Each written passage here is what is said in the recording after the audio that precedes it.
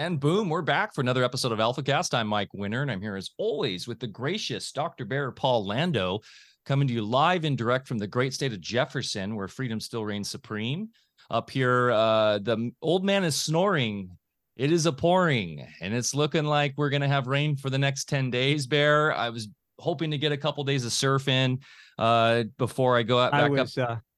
I was hoping you wouldn't hear my snoring. I had myself on mute, but sorry about that. You have amazing power to bring the rain, I guess, man. Good to know. Good to know. That should come in handy during the summer. Yeah, we have had actually some hard frost multiple days in a row, waking up to mid-20s here, which is not normal. And I know, Bear, that's been fun for you guys probably up there at the farm. That means you have to manage your carbon footprint a little bit more efficiently, Mike. No burning wood in California anymore. We don't play by those rules, of course. We'll burn all the wood we want. I'm excited for today's guest, very much so. Robert Phoenix joins us. It's been a long time coming, and I foresee this being a regular guest for sure on AlphaCast to come. Real quick, just some in-house updates.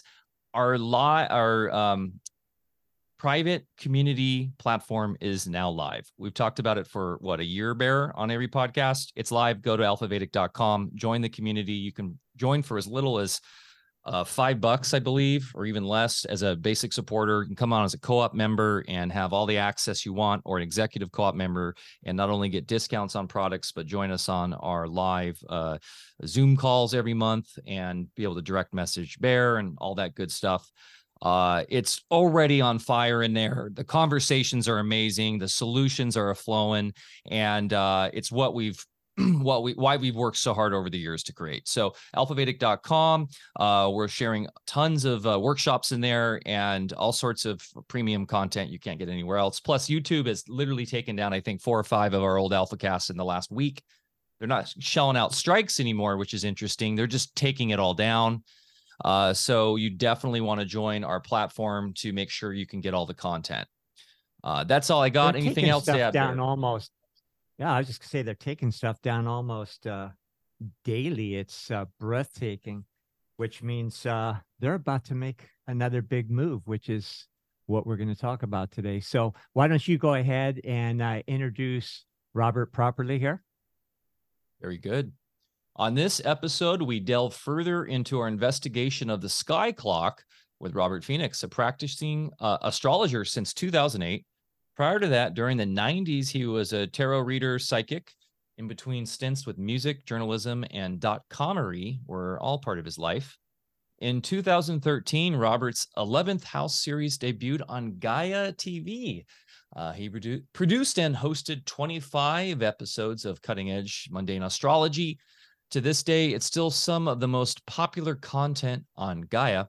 He currently curates the 11th House on YouTube, where he produces and hosts the Astro Weather Show, his new show, Serious Sports, which is really cool, the Friday Farcast, and of course, Sunday Night Astro Live, which is always kicking. Great people in that chat.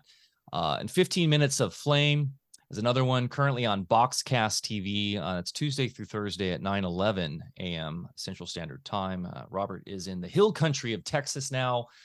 In addition to these alt media productions, Robert also gives personal readings for clients through his website, robertphoenix.com, which I understand, Bear, you were on and have signed up for his course. Is that correct?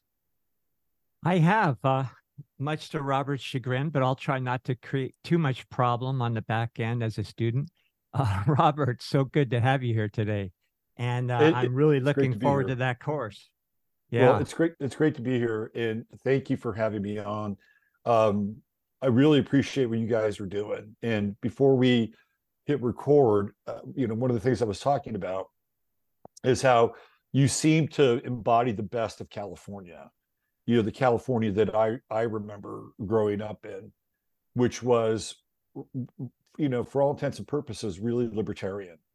And, if you had a different point of view, it was okay. you could, table it, talk about it, and not take it personally. I grew up for the most part in San Jose, California, which at that time was probably about as ethnically diverse as a place that you could find in the United States. So, my classmates were Black, Mexican, Filipino, Japanese, Chinese. And then towards the end of my high school year, we had a new influx of people coming from Iran, Korea. And we all, it's just a really interesting memory because we all got along. We all, it didn't mean that there weren't occasional problems because, occasionally there were. We're humans. But we all got along and we went to each other's parties. And, I hung out with just about everybody in high school. And to me, that is also like the best part of California. It's like truly the manifestation of the melting pot of the American dream. And everything just kind of, moves westward and kind of, empties out into the Pacific. And it was a great time to be there. The music was great. Tech really comes online during the 90s. And, you've got a lot of like kind of old cybernetic libertarian warriors like John Perry Barlow and Stuart Brand and Dvorak. All these guys are building the infrastructure that we're participating in now. And there was a great feeling. I don't know where you guys were, Barry. I don't know where you were in the 90s, but towards the from 96 on till 2000, there was this really interesting vibe taking place in the Bay Area. I was working at this magazine called Mondo 2000, which was this kind of cutting edge cyber zine. When I say cyber, I mean like it was about cyber culture, not that it was online. And I was there kind of during the last gasp of the magazine, but I was witnessing this fascinating confluence of technology, the beginning of the web, technology coming into music and sampling. And when you get it, and the Bay Area has always been very multi-culti. So it wasn't just, computer technology and sampling, but you had various music from around the world. I was in the music community at that time. And some of the people I knew were from places like Nigeria, Iran. And it was all really kind of coming together in a very interesting way.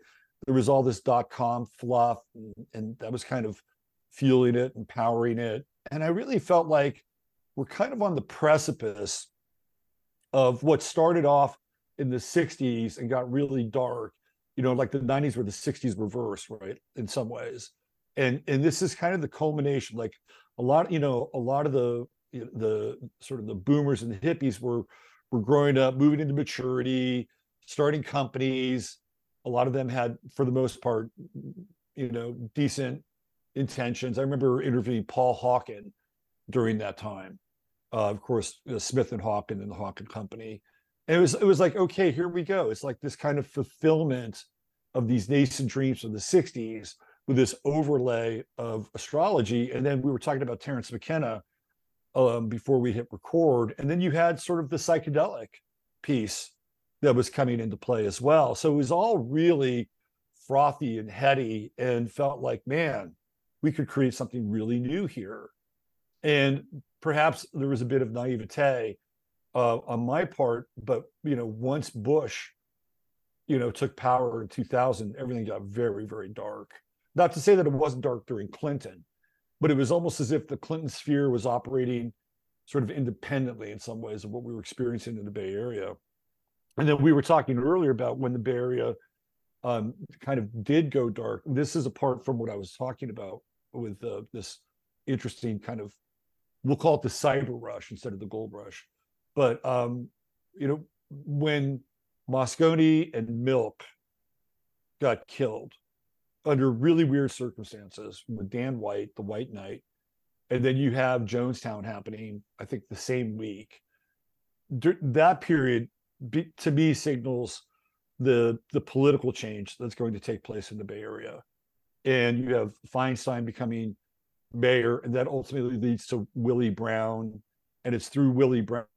Like I did a whole deep dive on the creation of Willie Brown and the creation of this, kind of what would I call it? Like a three-headed beast with San Francisco politics, because Willie Brown would focus on getting the populist vote. Like, so they figured out, like, we need to get these fringe communities to vote for our policies, right? We need to politicize the fringe communities. In that time, it was in the Castro, in and around Polk Street, to some degree, Chinatown, the Western Addition, the area out by Candlestick. So this, what they did in San Francisco, really they started with Moscone, but it really ramped up during the Feinstein and post-Feinstein years, was figuring out how to get special interest groups involved in local politics so that they could become a voting bloc and a voting force.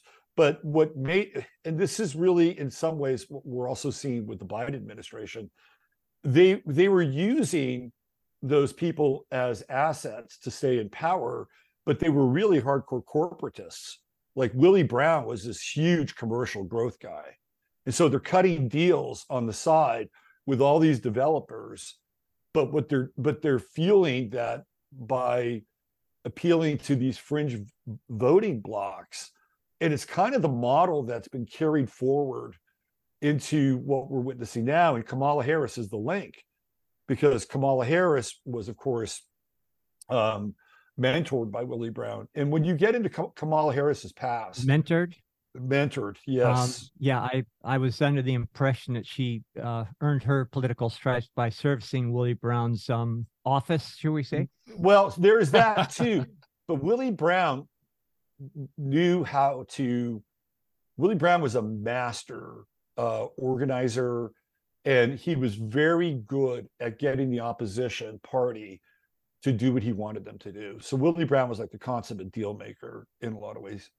And so she learned some things from him in that regard. But it's fascinating watching her. If you go back and look at her emergence, right? She's a DA in Oakland. And then she connects with Willie Brown and becomes his paramour. And then she starts showing up in all of these like Pacific Heights parties. She's in the social pages of the Chronicle, like every other week she's being featured in the Chronicle. And it's almost as if they adopt her as like, oh, here's this, beautiful young Black woman that we can, wrap our arms around and champion. And oh, aren't we so progressive, right? Like that's where she really gets her start. And then she runs for DA against Terrence Hallinan. And she'd been an assistant with Terrence Hallinan, like she worked under him. And then what she did is she had access to a lot of his dirt, and she used that dirt politically to go after him. And so this is really the beginning of the dark phase of that time in the Bay Area, where there seems to be this really seismic power shift. And by the time we get into the 2000s, the train has left the station, right? And any semblance of and it's really weird, like, because you look back, even somebody like Jerry Brown, who would theoretically fit the label of being a progressive. When Jerry Brown was governor of California, he balanced the budget. I mean, he was a freaking cheapskate, right? Jerry Brown was proud. I mean, the guy, what did he drove a Volkswagen or whatever, right? I mean, he had that kind of Jesuit monk-like sort of indoctrination. I sat in coach on a flight with Jerry Brown next to him one time, because his famous thing is he always took coach regular commercial flights. So sorry. Anyway, right, no, I got to chat with him a little bit, and that was way back. Moon beaming. Yeah. That was before he earned that moniker. Oh. He was a guy that actually practiced what he preached, right? So even then, when you look at somebody like Jerry Brown, he was a progressive in terms of his social policies, and he was very conservative in terms of his fiscal policies. So there's been a major sea change in that area as well. And of course, out of that period emerges Gavin Newsom, Gruesome Newsom, who was very dark. And it's during the 90s where he was a soup from down by the marina. Wasn't that his district, Barry?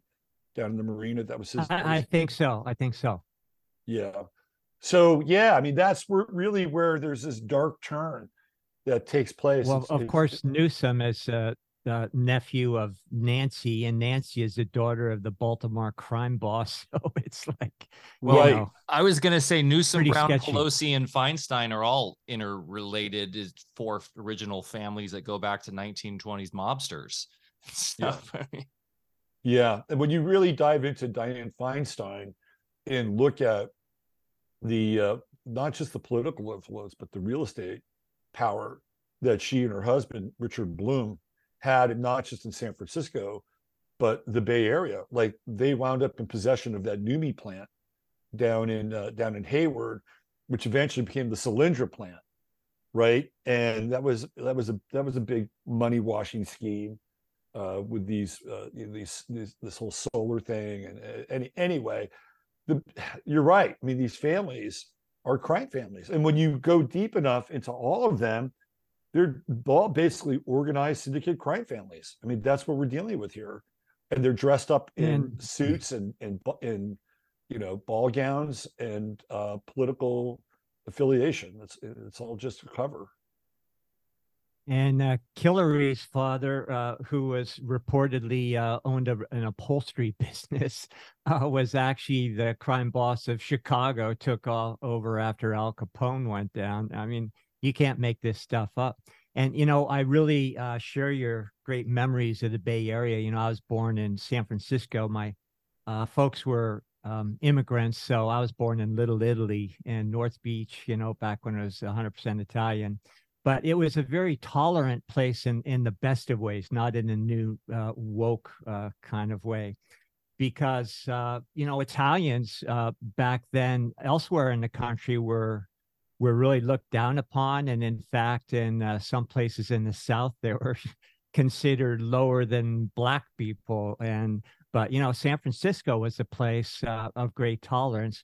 And if you think about the historical migration to the West Coast, it started with the gold rush, and it really attracted those sort of adventurous, free spirits that wanted to have a measure of sovereignty and control over their own lives. That's why they moved to the West Coast. Now, you were describing that time period right around the 80s, and Deb and I, my wife, we were both born in San Francisco, but raised in Marin County. We were out in West Marin, which is kind of rural.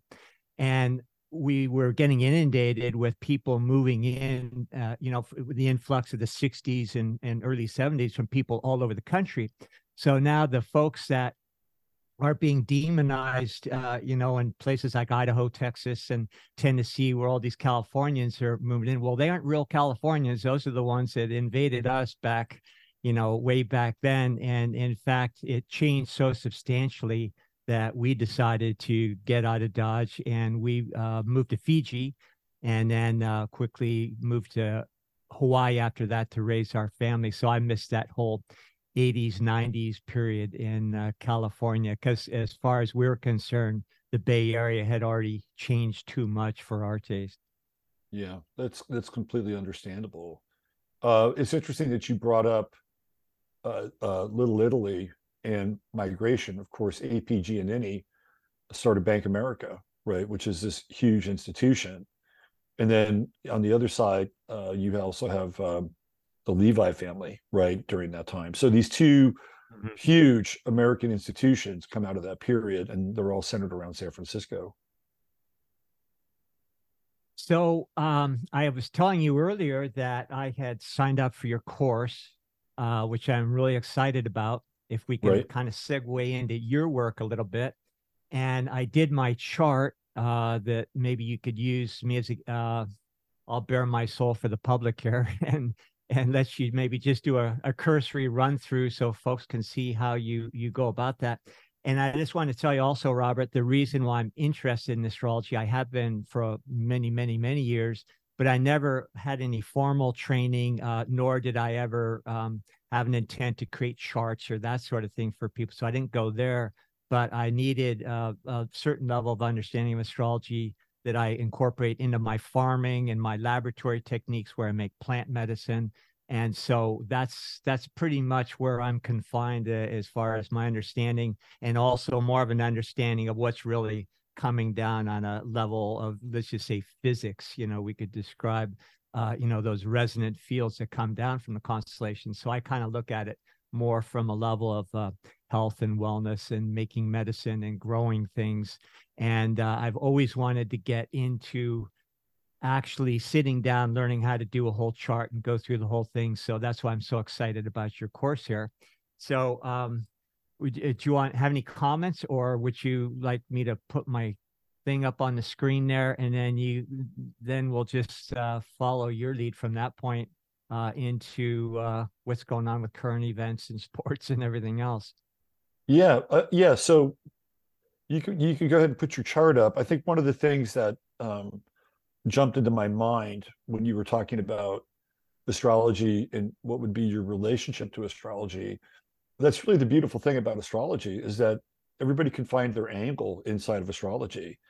So if you wanted to look at, say, cycles of the moon, which are going to play a huge role in planting and in harvesting, and the cycles of the season under various assignations of the sun, like all that stuff is very applicable through astrology.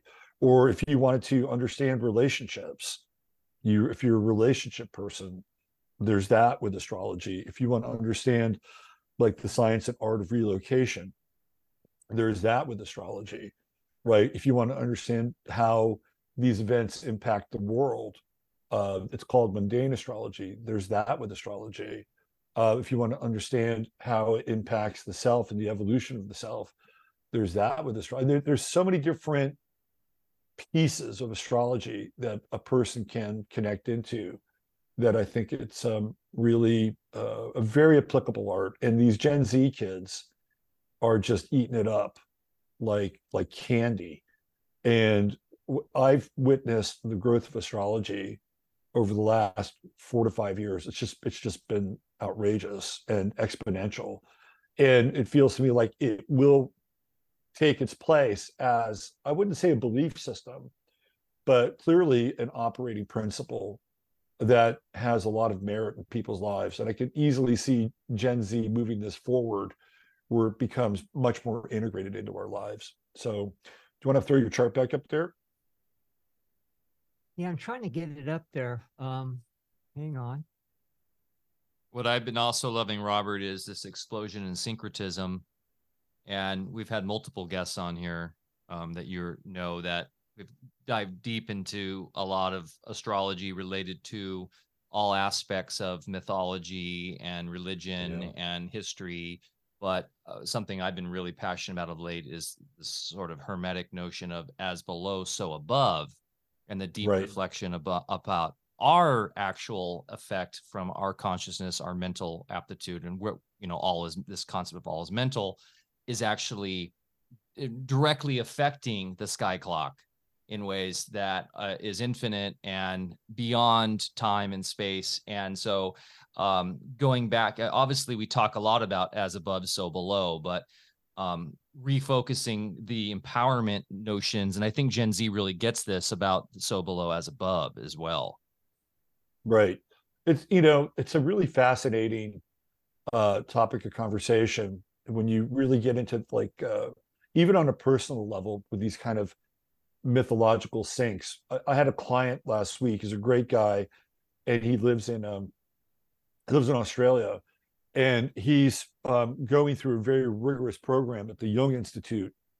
And we were winding down our reading, and I was looking at his progressed chart, and he had Aquarius on his midheaven in his progressed chart, and Pluto creeping up on his midheaven. And I started to talk about it, and I was trying to find a way to articulate it. And all of a sudden, I heard this voice from the other room, and it was his son. And his son was the second, he broke in twice. His son is 8 years old.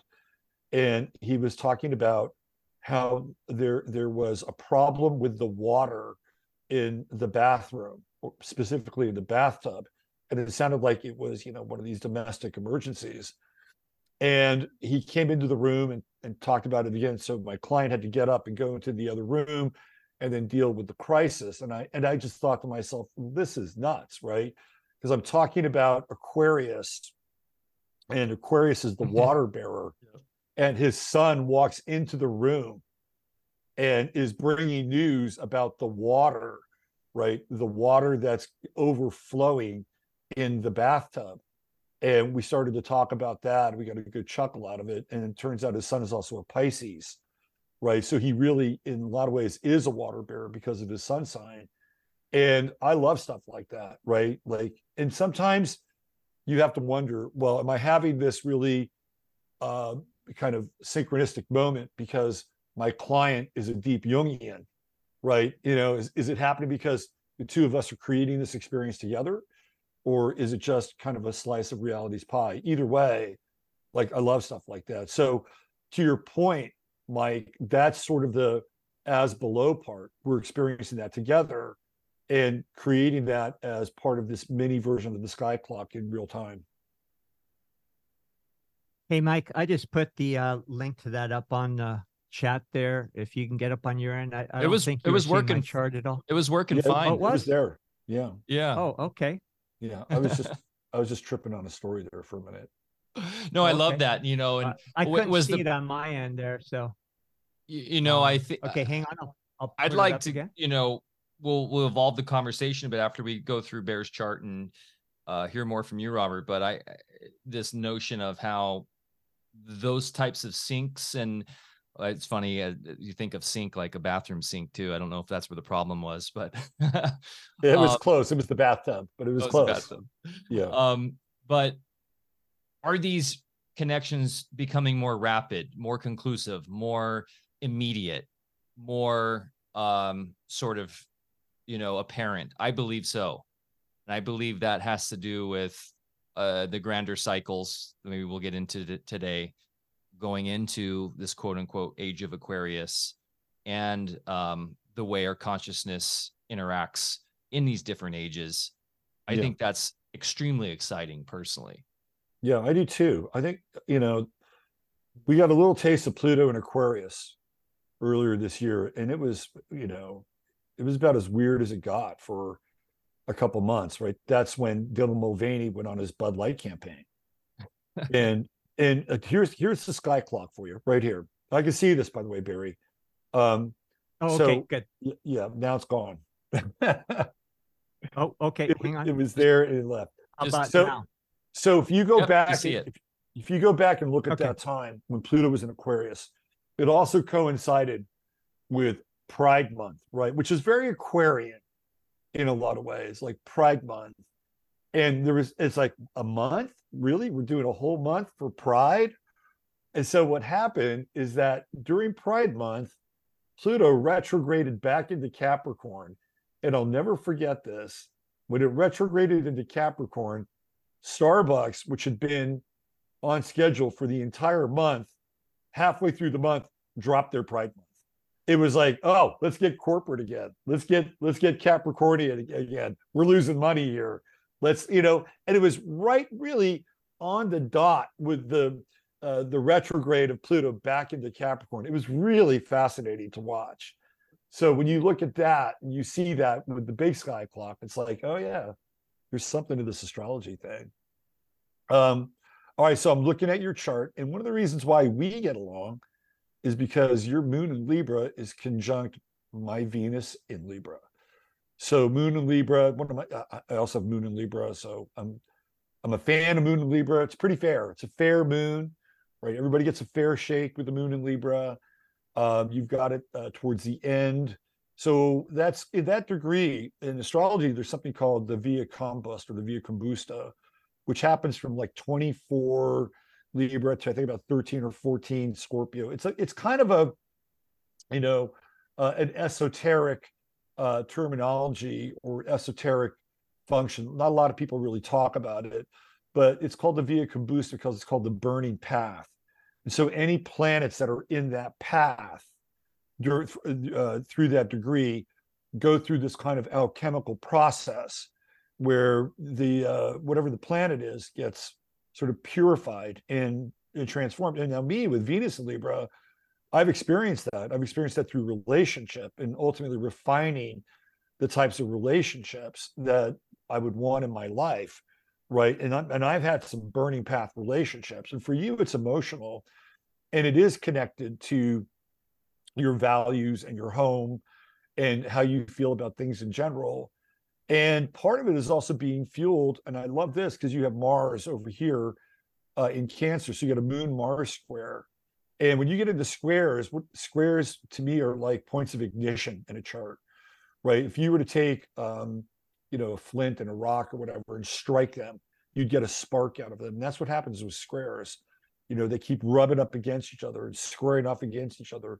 And that ignition is really the impetus for fuel and for change, right? So there's a bit of a restless component to your Moon Mars square as well, right? You're trying to find home. You've got Mars in Cancer. You're trying to find a place where your values, which is what the moon is all about, where your values can be in alignment with who you are. Who you are is a Leo, right? So you've got that Sun-Pluto conjunction. So you're really intense, right? Like there's a very intense side to you. But like with any planet in the 8th house, it's not always viewable or visible, but hang out with you for a while and people will understand just how intense you are.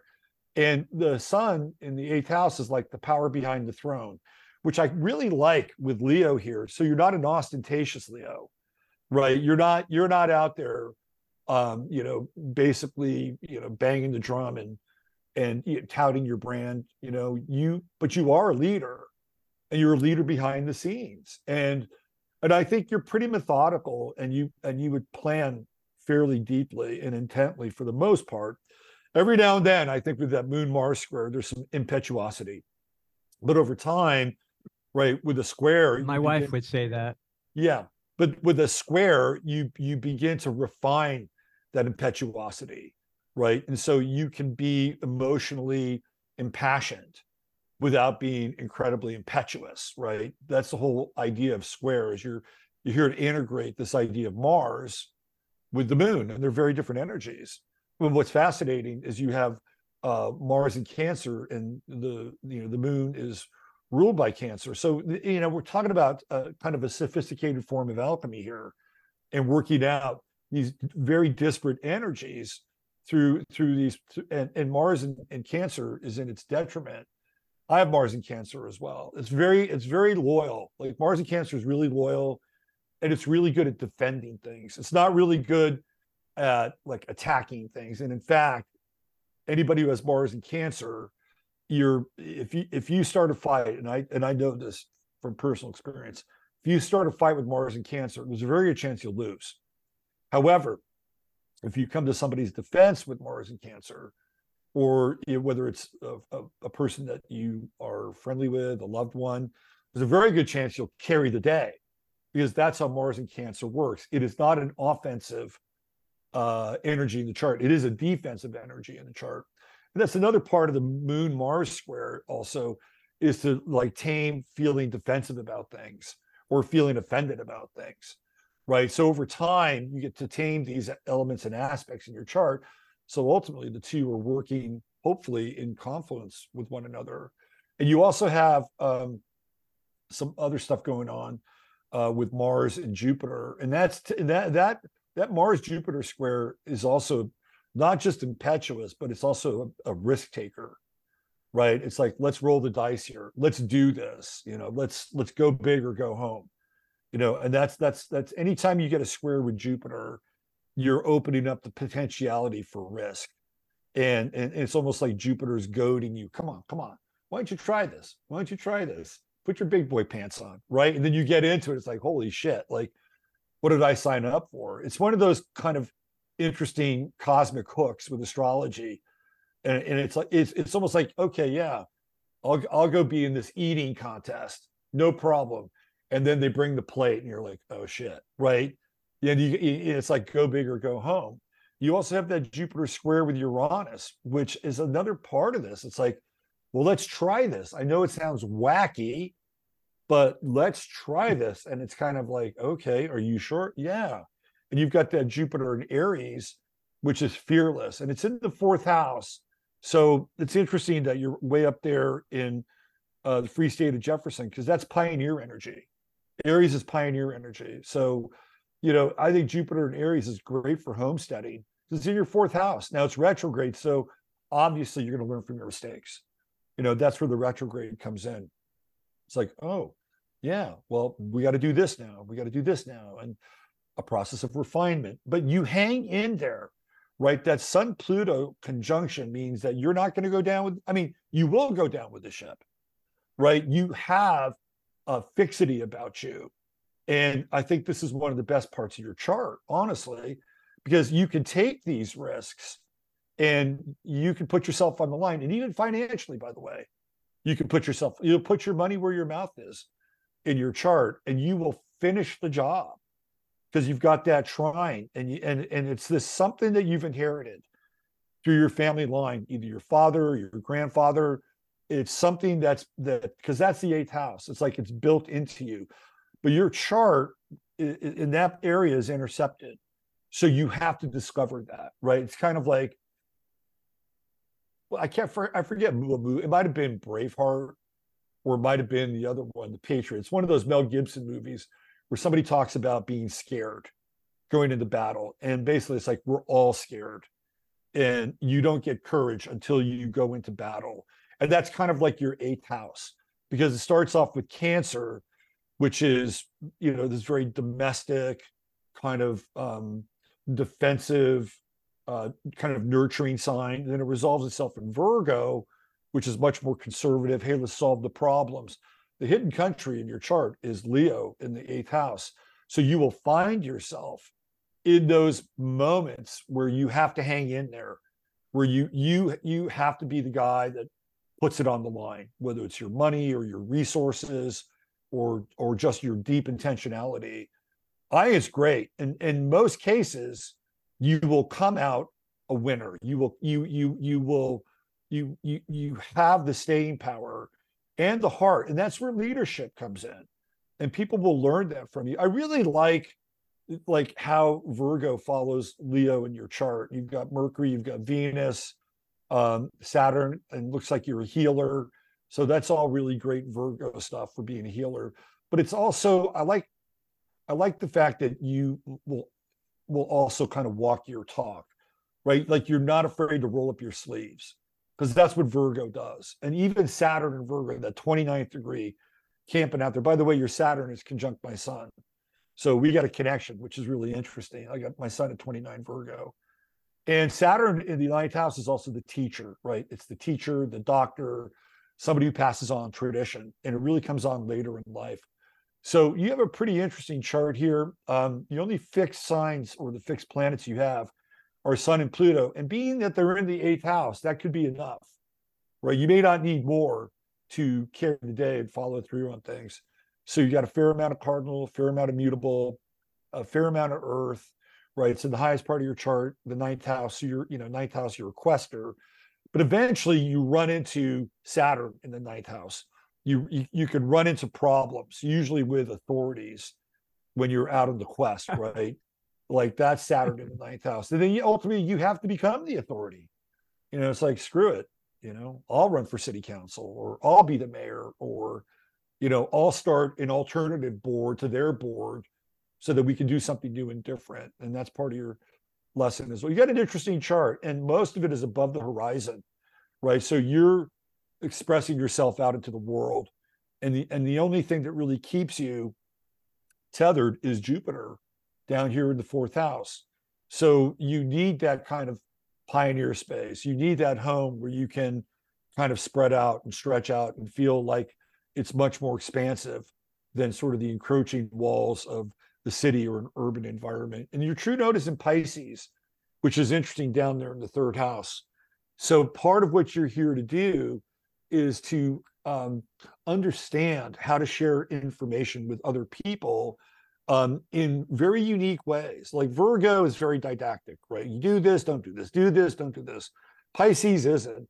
Pisces operates more in the realm of symbols, more in the realm of imagery and allegory, music, right? It's not direct. So part of your ability to communicate here in this lifetime is going to be colored by Pisces, and finding ways to share information with people that kind of gets, inside of them. Because a lot of times, you've got enough Virgo in your chart, and you've got the South Node conjuncting Mercury in your chart. So you've got unfinished business with sharing information.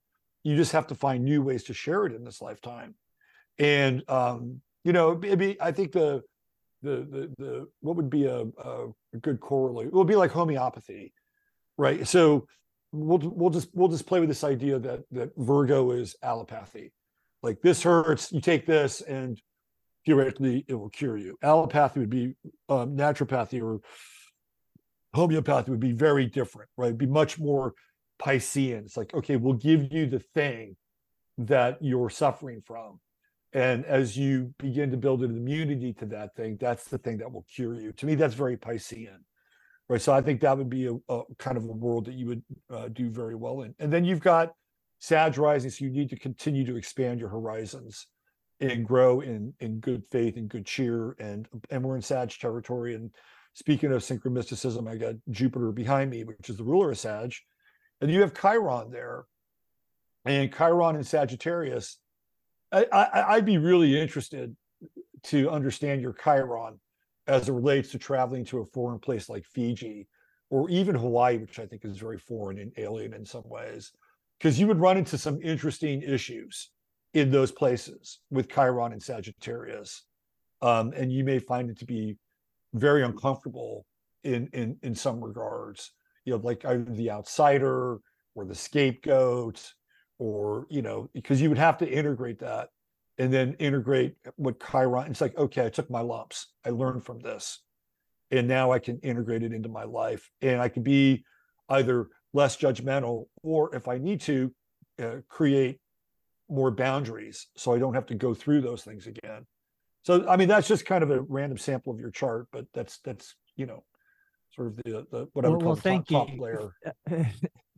Thanks for that. And I, more than anything, just wanted to use this as an illustration for the audience. And on a personal level, I can, with following you, I can see why I periodically get in trouble a bit. So but, thanks. And I look forward to really being able to go through a chart like this after studying with your course a few months. I know it's not going to happen overnight, but really looking forward to it. And thank you for that, Robert.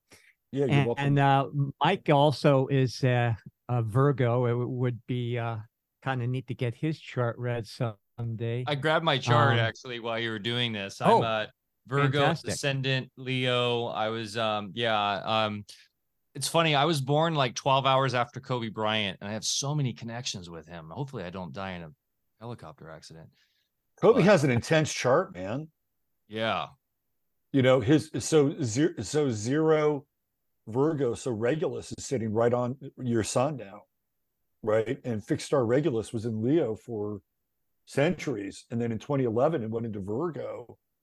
So that's a what is it? Heavy the crown for he who wears it, right? So you're tasked with leadership, with Regulus on your sun. But it's this is a really interesting discussion, because we've been in that Leo Regulus cycle for centuries. And the whole idea of the Leo Regulus cycle would be like monarchies, top-down Confucianism, things like that, divine rule. But when it shifted into Virgo, that's a game changer. It's a celestial game changer.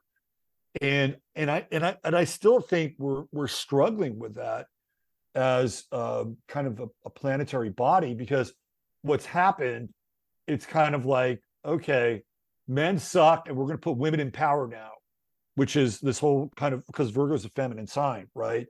And like, we've been through that since 2011, and we've seen this kind of weird manifestation of it. And I feel like, because Regulus will be in Virgo for a very long time, we're still just kind of working it out. It's kind of like, okay, well, the people have the power now, theoretically, but what we're going to do is we're going to place people in power that look, for all intents and purposes, like it's people power, but it's not. It's just kind of a cosmetic application of Virgo.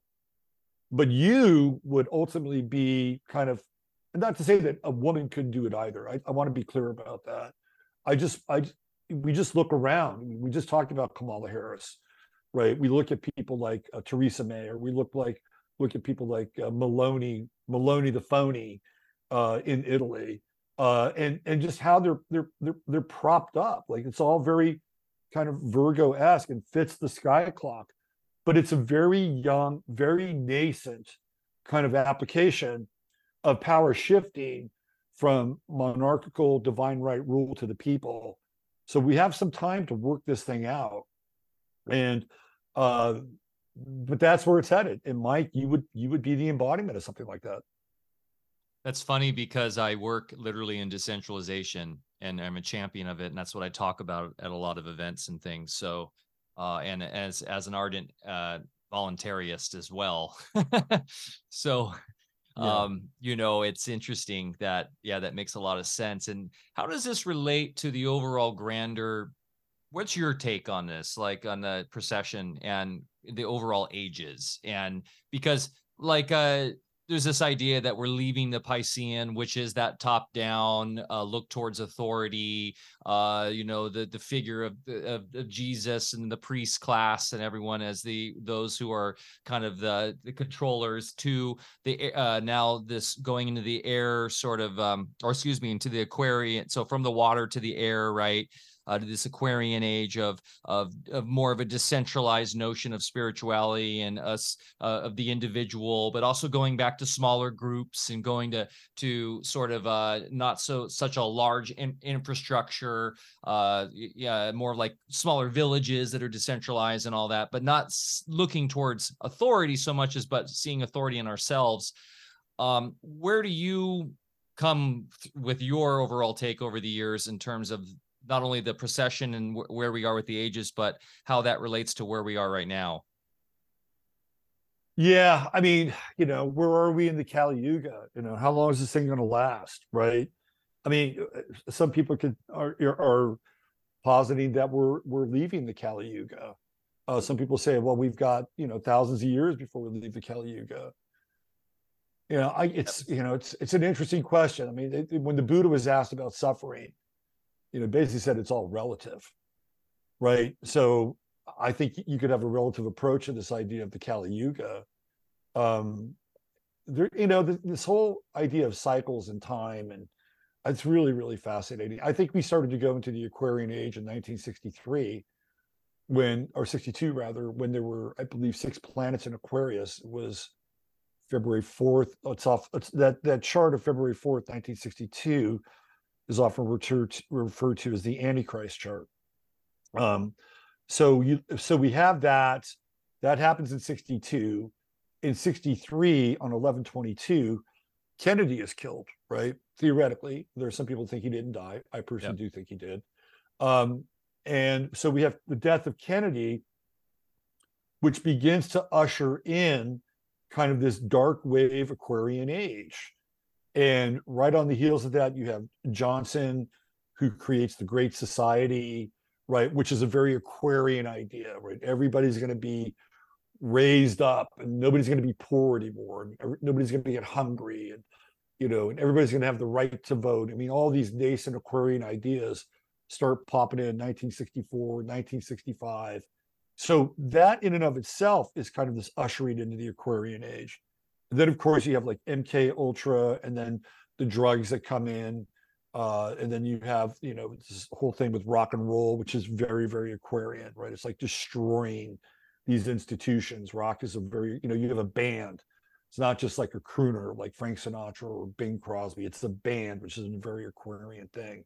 So we get ushered into the Aquarian age during the 60s. You have the Summer of Love. Of course, psychedelics play a huge role. And we've just been in that wave for a very long time. And now, as we approach the next ingress of Pluto next year, and then the final ingress of Pluto at the end of 2024, we're really staring down this idea of the Aquarian age. And a lot of those things you said, I believe, are valid and true. And there's also a very dark side to this because Aquarius is very cold, right? It is a cold sign, it's distant. It appears in the major arcana as the star card, right?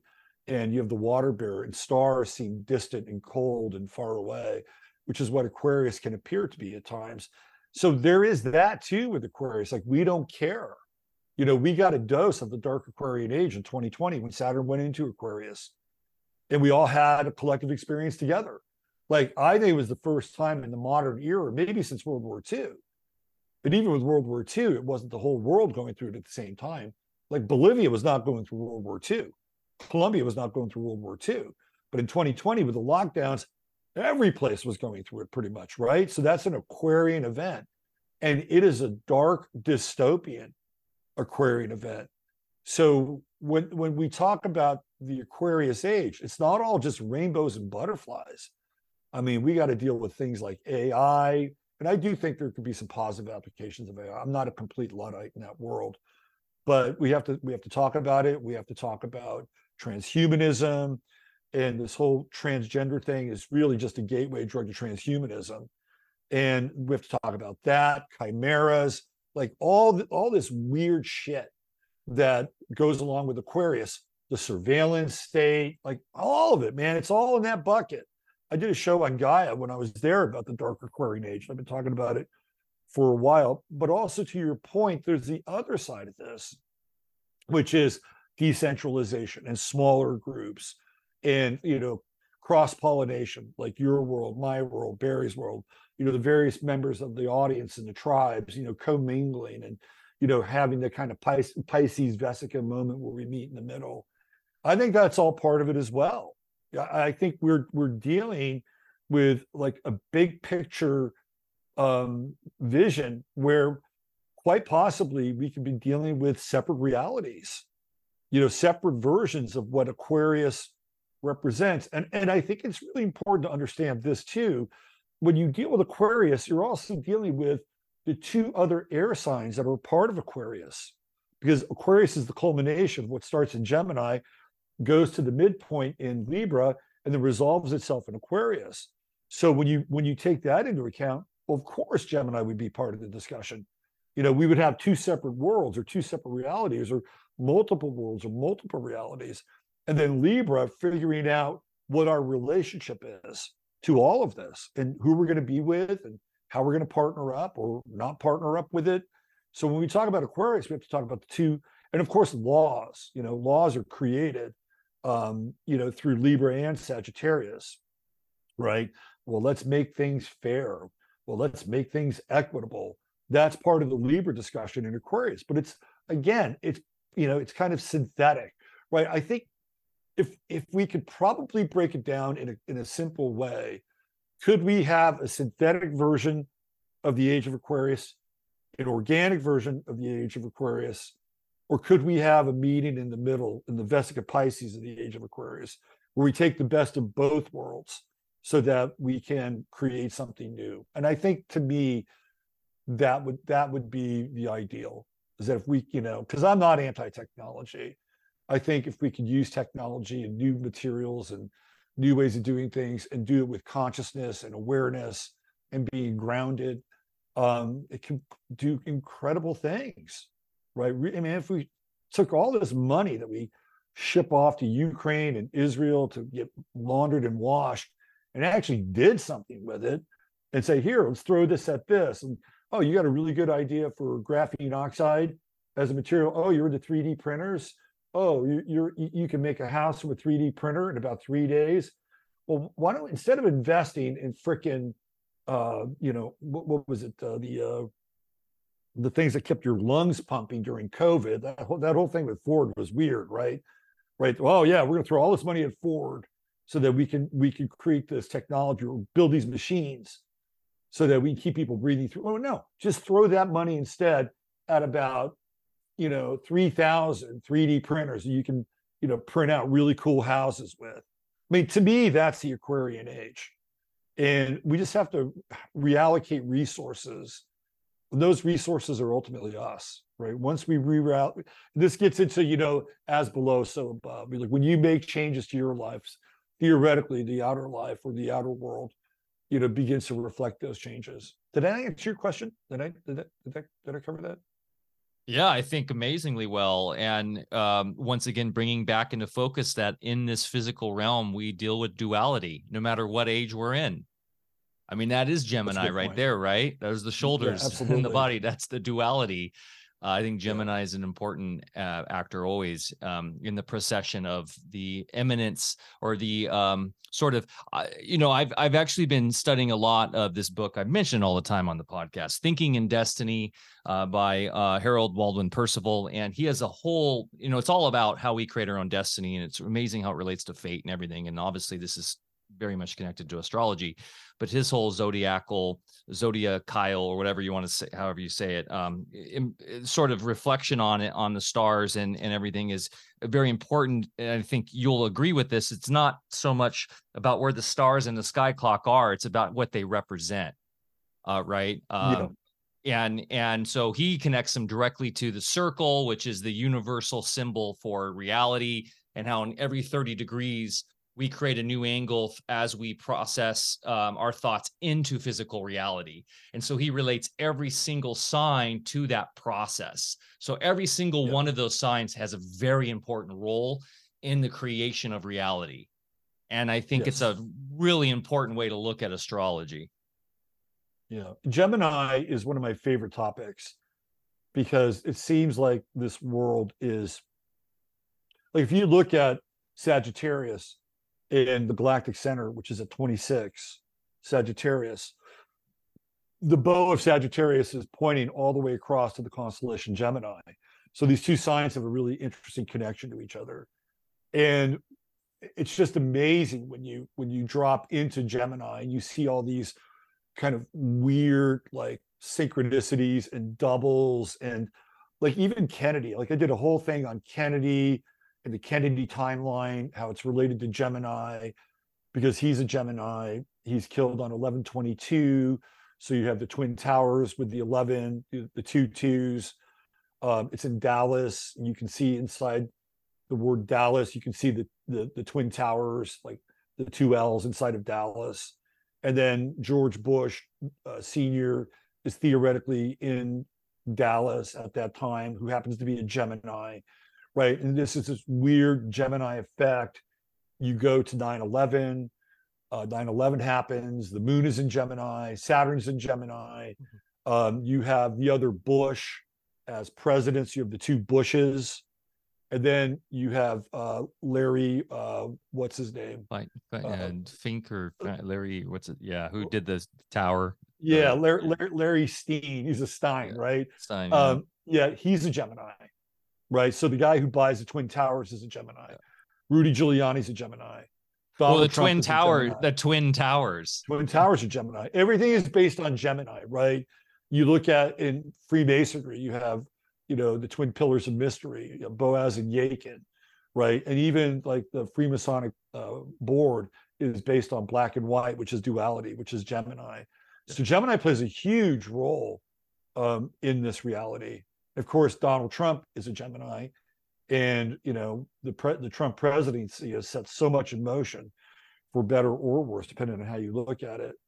So yeah, Gemini is a really big player, and seems like, based on this whole concept of duality and sort of torsion fields in between these 2 points of polarization, like it really defines our realm in a lot of ways. So the idea is to step out of that dualistic trap, which is where a lot of us, or a lot of people, have been caught in. Robert, I look at things more from an astrophysiological perspective, and I like to throw out a couple of things just to see what your take is, and how you could jive it with your system or not. Let's start with Aquarius. Aquarius being an air sign. If we correlate that, which is the way I look at the world, that's going to correlate with also the element of nitrogen right after hydrogen. So it's the second layer of ether. And then that nitrogen is what makes things coagulate. We know that out in the farm here, when we apply this to farming. But then the next step down, of course, is water. So Aquarius, really having to do with that air as it is about to descend into the next element that's responsive or responsible for all dissemination of informational fields and things, which is water. And then also Aquarius on that physiological side is about balancing the water element, the equal distribution of fluids within the body. And then, if you go into Gemini, you're looking at that element that makes all the fibrous tissues and branching out of circulatory and nerve branches and so forth, and fibrin that makes tissues and so forth that coagulates in the matter eventually. So any comments, or does that work at all with traditional astrology, the way you would look at things? I don't know, but I just heard your true node in Pisces in the third house, right? Because you were taking that very kind of didactic energy of Virgo up in your ninth house and bringing it down and having a very interesting and kind of creative association with those things, which is what Pisces would do. I think it's interesting that when you look at Aquarius, and this is to your point, that if you see the water bearer, where is the urn or the barrel tilting? It's tilting towards the next sign, which is Pisces, which is exactly what you were talking about. Right. Water. If you go the other way, with the clock, and you start with Aries and go to Pisces, and then you go to Aquarius. Aquarius is this interesting synthesis of Aqua, which would be water, and Aries, right? So you have Aqua Aries or Aquarius. So you could go the other direction as well. But I love your analogy of the water from Aquarius descending into form, which would be the next sign over. And these houses are really important, and each house refines the house prior to it, right? So and by the time we get to Pisces, all 12 signs are in Pisces.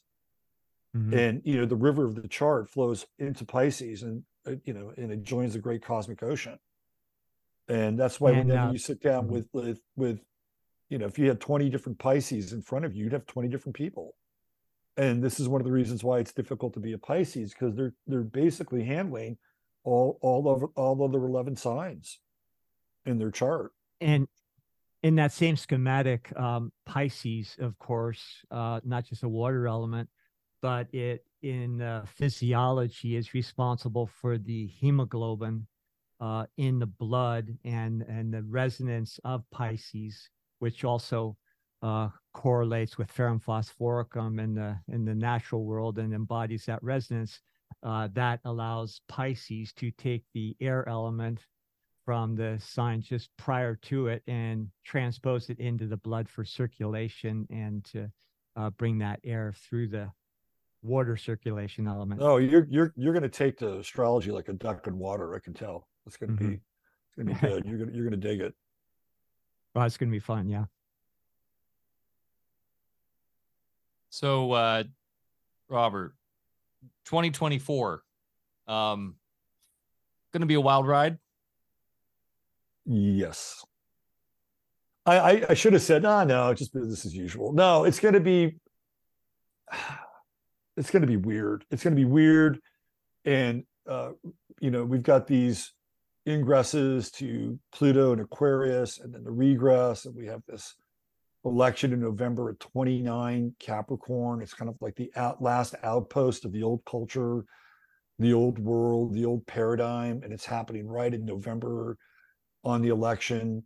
And then, of course, the eclipse, which we were talking about earlier, in Aries, and coming again up through the hill country, and really making this. Well, you have the X marks the spot, right? With the eclipse from 2017, which started in Oregon and emptied out in Florida. And this one starts off the coast of Mexico, right through drug cartel country, by the way, and goes right up through Texas and winds up in the northeastern part of the United States and Canada. So it creates a natural X, and both of those eclipses were total eclipses. And there's a lot more that goes along with that as well. But I was talking with S.J. Anderson, who's another astrologer on Twitter, And he was talking about this eclipse in 1968 in Aries. And in 1968, LBJ was running for president and he dropped out. And I looked at LBJ's chart. He's got Saturn in Aries at 9 degrees. And we were talking about maybe that there would be kind of a redux of, and if anything, the redux would be Biden, right? Because he would be sort of the anchor in time, the Democratic candidate, the standing Democratic candidate, and then dropping out. And I think most of us believe that to be true, that Biden will not be running for president. That's just part of it. We just saw, this is nothing, I mean, it does have something to do with astrology because it gets into Aquarius and communication, and Pluto, which is a fixed sign and kind of locking down, right? Like the FCC just to control the internet. That's a big deal, and it doesn't bode well for people. If your guy is in office and you're in favor of censorship and you're in favor of limiting what people can say, and your guy or your gal is willing to do that, then great. You'll love it. But if you're not, it's not going to be good. Conversely, if we have, because the president controls the FCC, right? If you have a president who does control the FCC, who is pro freedom, who is pro free speech, First Amendment, then it could work in your favor. But it's a lot of power to be handed over to one governing body. And you guys were talking about how you're getting shows deleted. And, I think we're in for another round of that. For me, in the summer of 2020, I lost my YouTube channel for months. And as soon as the election was kind of a foregone conclusion, they let me have my channel back. Right. And I could see this happening throughout 2024. The thing that I do like is that Pluto in Aquarius is strange, right? Like weird shit can happen. And even the best laid plans of these so-called social engineers don't always work out. And one of the things that I've been talking about for a while is this idea of strange bedfellows. This is what Aquarius brings with it. And you can look at like what's happening in Israel. And when did you ever think that people like Rand Paul would be on the same page as AOC? Right? That's what we're talking about here. We're talking about this idea that all of a sudden these people that were on the other side of the fence or on the other side of the battlefield are in a weird way now our allies. And that can also flip the other way too. Looking at somebody like, not for me, but for some people, oh, Ben Shapiro, Dave Rubin, oh, these guys are great. They call out all the liberal bullshit. And then all of a sudden you watch them go into some, paroxysm of bloodlust over Israel. It's like, oh, look at that. Yeah, they were strange bedfellows. Get out of bed, right? Get out of my bed.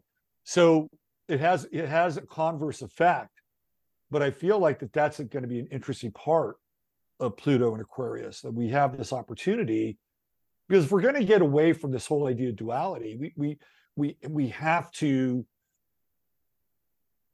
start breaking bread with people that we don't normally break bread with, and we find common ground.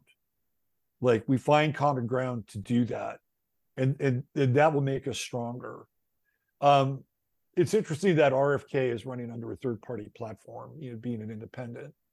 I don't know where the future of elections is going to go in this country, but I was on with Regina Meredith, I think during the Trump Hillary Clinton election cycle, and I talked about at a certain point in time, there's going to be a third party. There will be a legitimate third party, and the third party will be disaffected members of these other parties that have much more of a common ground than sort of the uniparty kind of membership.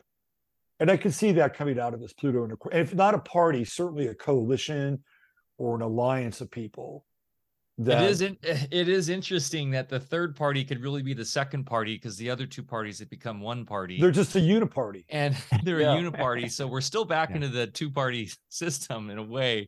In a way. Looking at the numerology of 2024 too, you have 2, 0, 2, 4, a lot of twos, a lot of duality, the 2 and then the 0, of course, for the infinite, and do the other 2. So those 2s coming together is the 4. And you add those all up, it's 8, which, as someone said in the chat here, is the infinity sign. Infinity symbol, yeah. Infinity symbol. So very, very special date, very, very special numbers there. And interested to know if we will have an election. I think we will. I think we will. You do. I do. Whether it's a fair election or not, that's debatable. And circling back to Newsom, I know Bear is interested to hear more about this. There's a lot of talk about him being thrown in last minute into the fray to take over for Biden. Where do you see that potentiality happen, in terms of his charge? I think there's a good chance he could be president. Very good chance. What about Big Mike? Big Mike would come in maybe as a VP, maybe. It depends on, so the Democrats have an issue with Kamala because she represents a specific voting bloc. And if they leapfrog Newsom over Kamala, they would be upset. So we're talking about the Black female Democratic vote, right? They don't want to see that. That could be problematic for them. So they have to come up with a way to kind of massage this.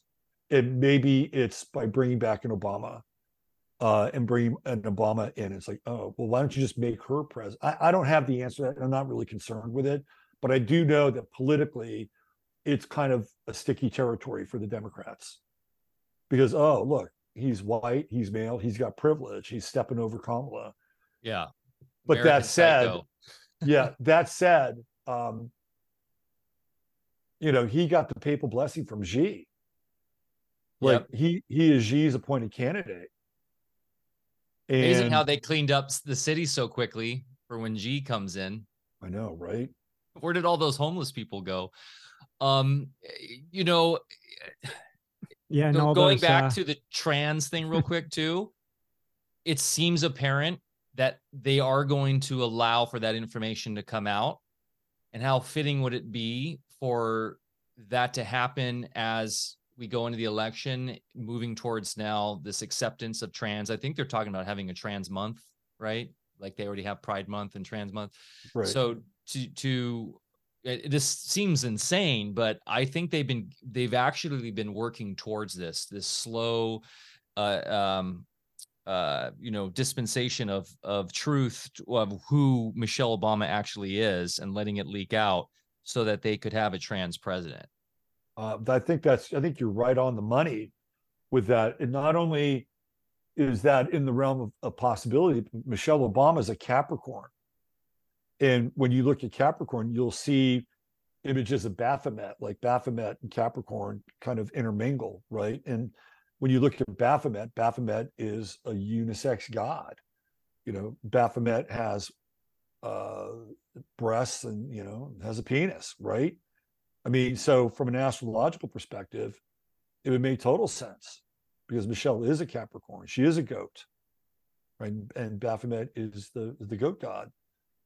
Yeah, and it almost feels, I'd love your guys' opinion on this. I've seen certain people, on the internet talk about how, like, those moments on Ellen and the moment with her coming out of the hotel with Obama, where you can clearly see her junk, that those moments were staged, that they were put out there for public consumption so people could begin to wrap their head around this idea. What do you guys think about that? So Big Mike tied something to the inside of his pants there and did that just to mess with us, or what? No, I think that maybe that's Mike. That's a Big Mike, but maybe what Big Mike did is untied the thing. Yep. Right? Okay.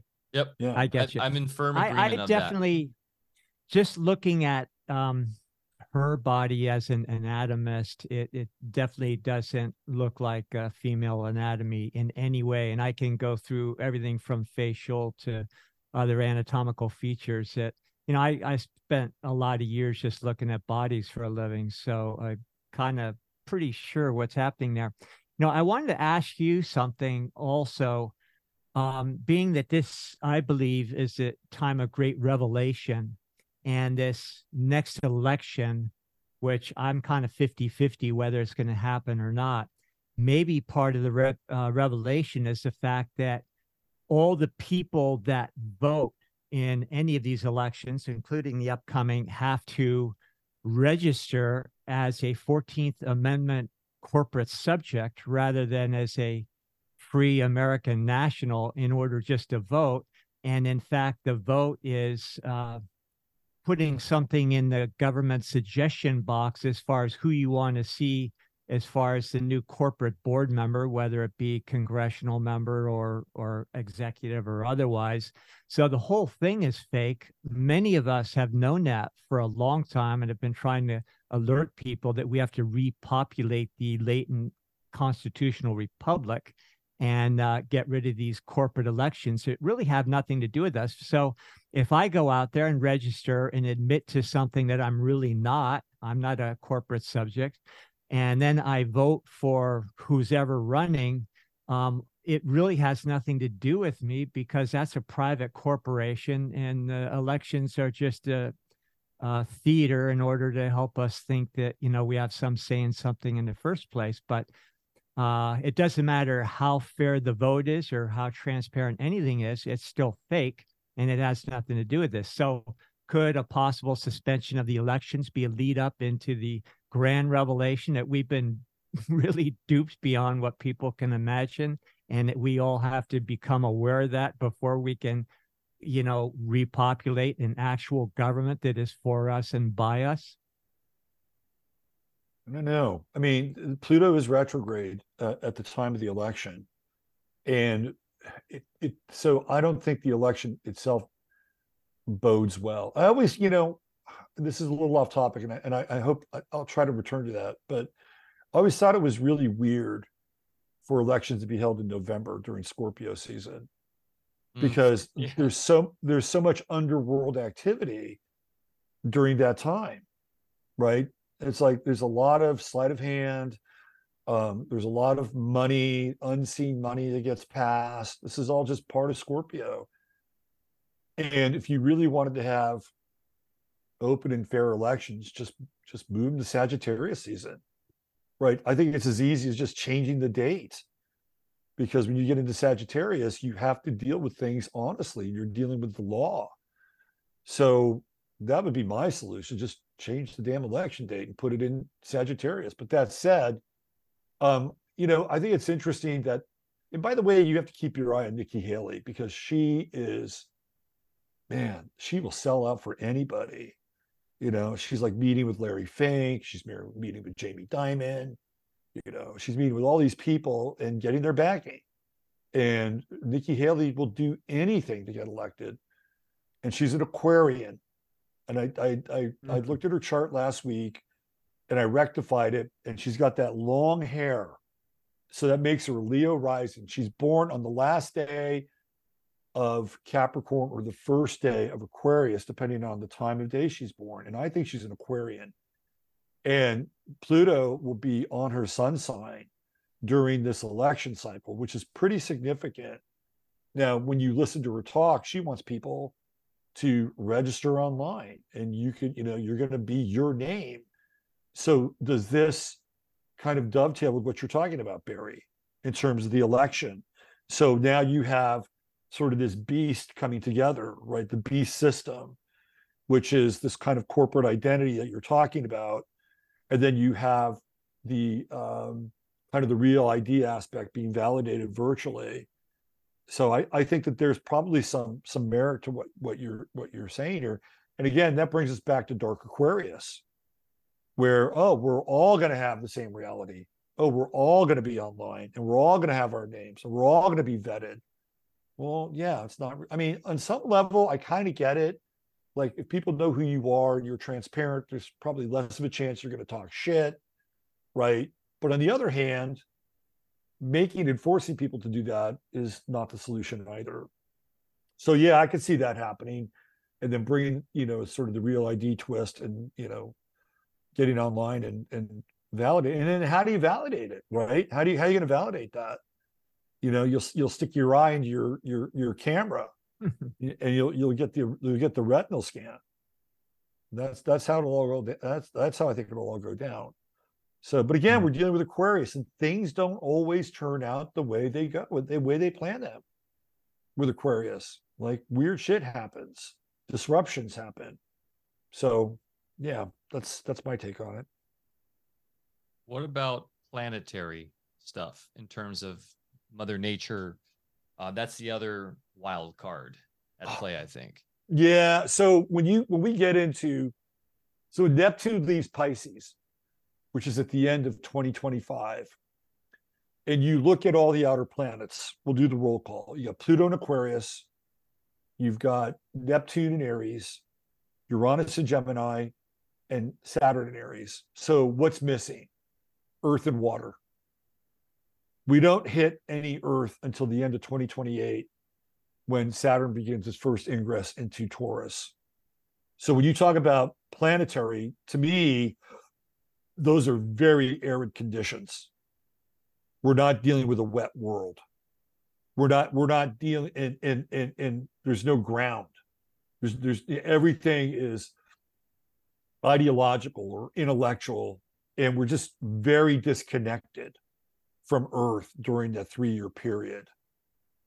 So in terms of the environment, I don't think it really bodes well for the environment. Does the fire element play more into this? We've seen a lot of forest fires. Yeah, well, you're going to have Neptune and Aries, right? Saturn and Aries. Yeah. For 3 years.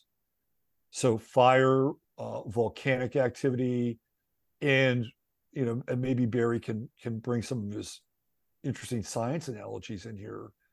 But if you don't have any of that viscosity, in the air or even below the planet, you're dealing with a really dry system. And if you have, like, say, we'll use an engine. If your engine runs out of oil, what's going to happen? It's going to seize up, right? Everything gets dry, and your piston starts slamming against the shaft, and your rings burn out, and now all of a sudden your engine is convulsing. So this is what happens when things go dry, when there's no viscosity. In that 3-year period, there's no viscosity. There's nothing lubricating anything at that time. Everything is way up here. It's super heady. We're dealing with a theater of war. One of the last times Neptune was in Aries was during the freaking Civil War. Like, Neptune literally moves into Aries the day Fort Sumter surrenders. And then you throw Saturn on top of that, right? So this next 3 years are going to, I'm not a doom and gloom guy, right? But if we were to take those astrological influences from the outer planets, I would say that these 3 years would represent hell on Earth because of the heat, right? You have the heat with Neptune in Aries and Saturn in Aries. You have the air with Pluto in Aquarius, right? Everything is combustible. Air with Uranus and Gemini, and it's kind of cyclonic and very restless. So that this 3-year stretch is going to be a real initiation for all of us, right? But conversely, and I've talked about this too as well, like when you get into Aries, you get into birth, right? So when it's the first sign, right? When you come into your chart, you come into the ascendant, which is Aries. It's the first house. And classically, what does birth look like? Well, it's violent and bloody. That's what it looks like, right? Birth is violent.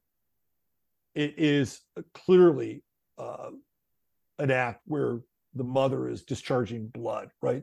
And that's really Aries-like. So in as much as we're going through this 3-year period where it looks like it's hell on earth, we're also going through birth, because it is a heavy birth cycle too. Because when in astrology, that moment of birth when the body comes into the world through the first house in Aries, what happens? It settles into the second house, which is Taurus. And then the body begins to become slightly conscious of itself, right? Well, that's what happens at the end of 2028, beginning of 2029. Saturn moves into Taurus. And that is the possibility for us to come and settle into this new body, right? But so much can happen. And we know that during a birth, there is a tremendous amount of crisis involved as well. So many things can go wrong. So this next 3 years, I think we'll embody that. And, we're going to live through like really intense, interesting times. The other thing too is next year is the year of the dragon, and the Chinese revere the dragon, right? It is their big power symbol.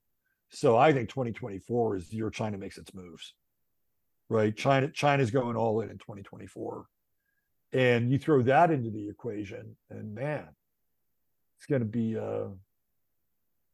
live, as the kids say. And just a little physiological progression again. If you look at Aries, that's where the resonance from above initiates the spark at the optic thalamus. That's right. Which is yeah. And then that goes down to the brain stem, which is Taurus. And then, eventually through Gemini and then Cancer. And then the Cancer, of course, designated or symbolized by the shell, of the crab and so forth. But the crab actually carries its eggs, underneath itself, and is all about making the new body, the new house, and so forth. So it really, if everything I hear you say, it kind of runs parallel with from my perspective anyway. Without getting into, yeah, go ahead. Can't you say then Barrett goes to Leo, which is the heart, and that's what you embody, obviously, is a Leo. And that's really, I think, going to play a massive role towards the end as we have that heart resonance after we go through the fire. Interesting dragons being born through fire, the egg coming out. It's not a wet and juicy birth. Traditionally, it's like they're literally born through fire. So, weather warfare, I think, is going to pick up. There seems to be evidence that China was involved possibly with the Hawaii incident in Lahaina. Buckle up, friends. Definitely, I will stress this again. I stressed this on a private call yesterday. Probably doesn't make sense to be in an urban center. You can get out to a more rural area. That's going to make a lot of sense. Absolutely. I would agree with that. Folks that are moving rural and starting to grow realize you really have to have your wits about you growing things these days, because there's a lot of things in the atmosphere settling in the soil and the vegetation that is really affecting growing. We know that firsthand, just being farmers, and we get reports, all around the planet as far as people having the same kind of thing. But it can be overcome with good farming techniques and knowledge, especially knowledge of astrology, the way we apply it to our farming. So you can thrive, you can still grow things.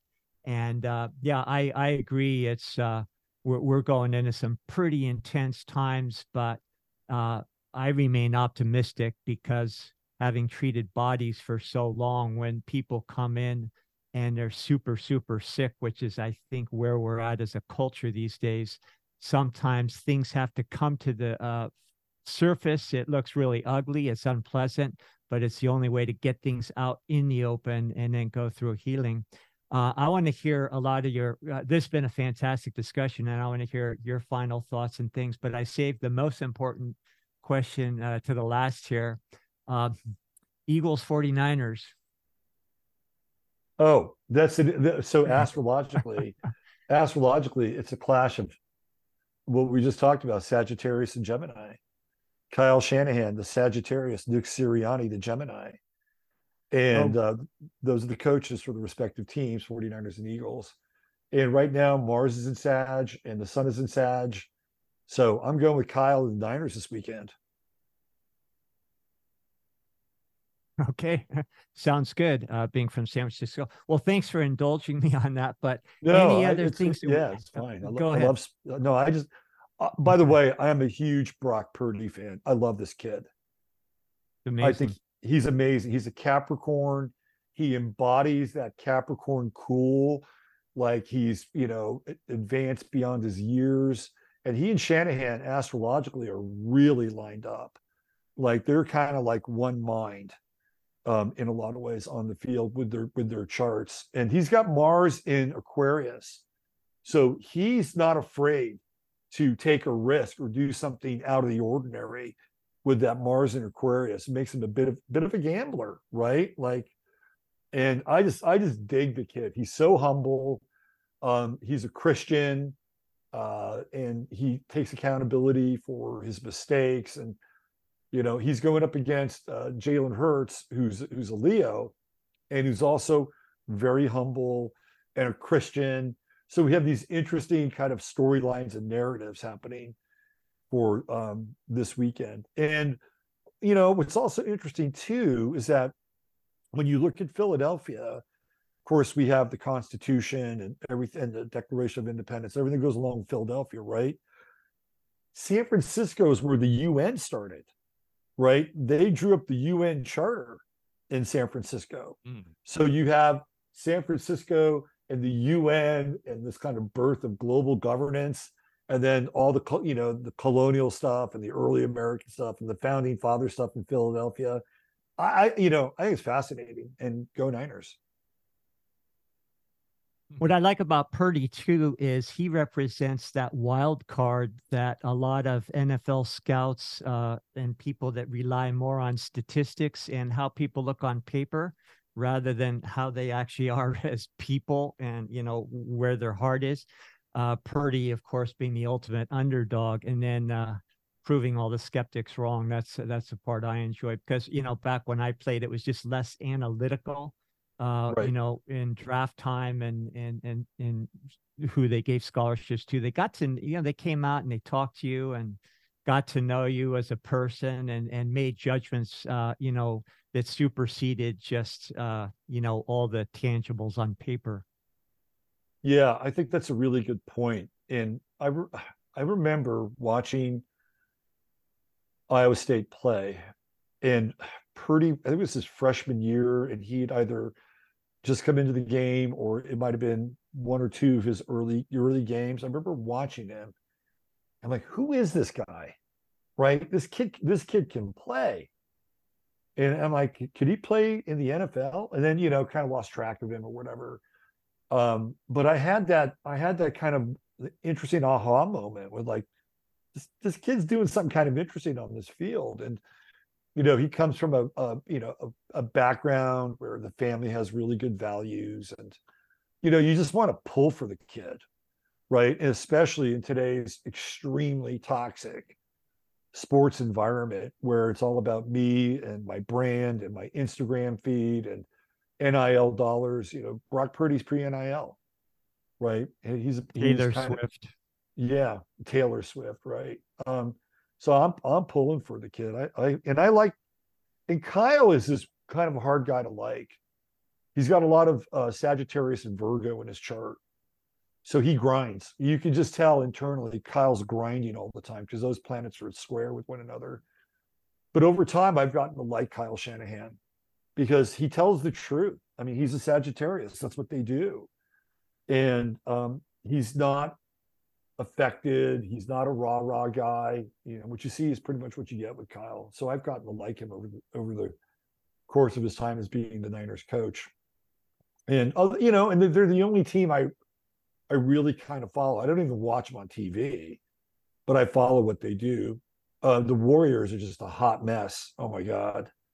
They're hard. They're hard to watch. And you've got these guys who are just losing their minds. Draymond Green is losing his mind. Klay Thompson. Klay's like a really early Aquarian. I think he's like 0 or 1 Aquarius. He's got Pluto sitting on his sun, and it's just astrologically, you can just tell it's destroying him. He's just losing his shit.